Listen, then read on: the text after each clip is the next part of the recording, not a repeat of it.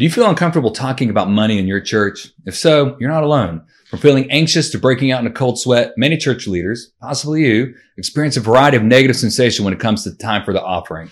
Today, we're going to talk about how to overcome the fear of talking about money in your church. I'm Jesse Wisniewski, and this is Modern Church Leader. Welcome to Modern Church Leader, a short daily show to help you grow your church, be more effective and efficient, and powerful for the kingdom of God. There are several reasons why you may not like talking about money, but there's one common reason why most church leaders hate it. They don't want to ask people to give money. I totally understand. Whether you're leading your church's offering or sending church donation letters, it's never easy asking for someone to donate money.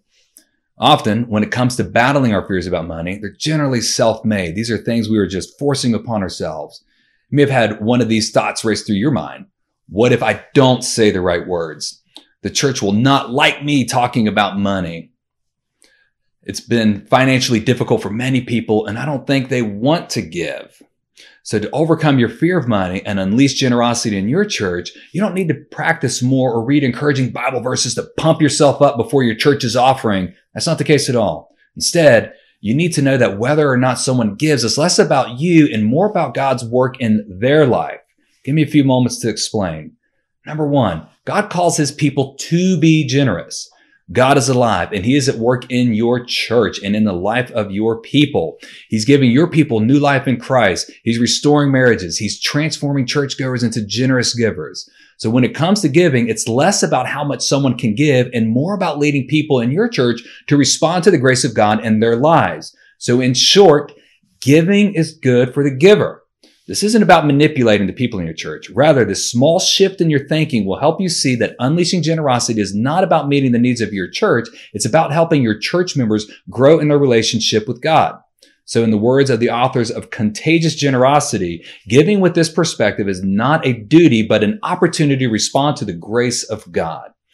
Number two, invite people to participate in God's work.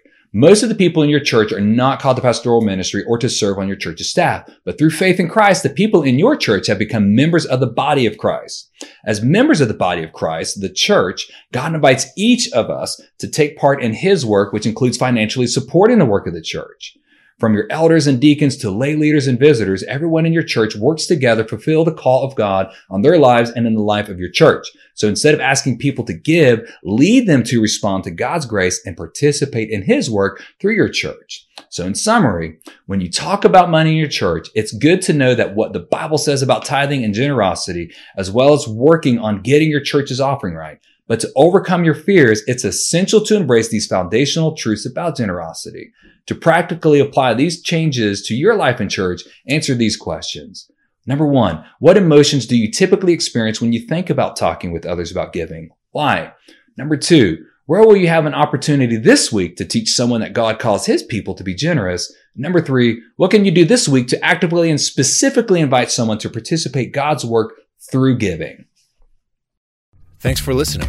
Please review Modern Church Leader on Apple Podcasts and visit our website for more resources at tithe.ly or follow the links in the show notes.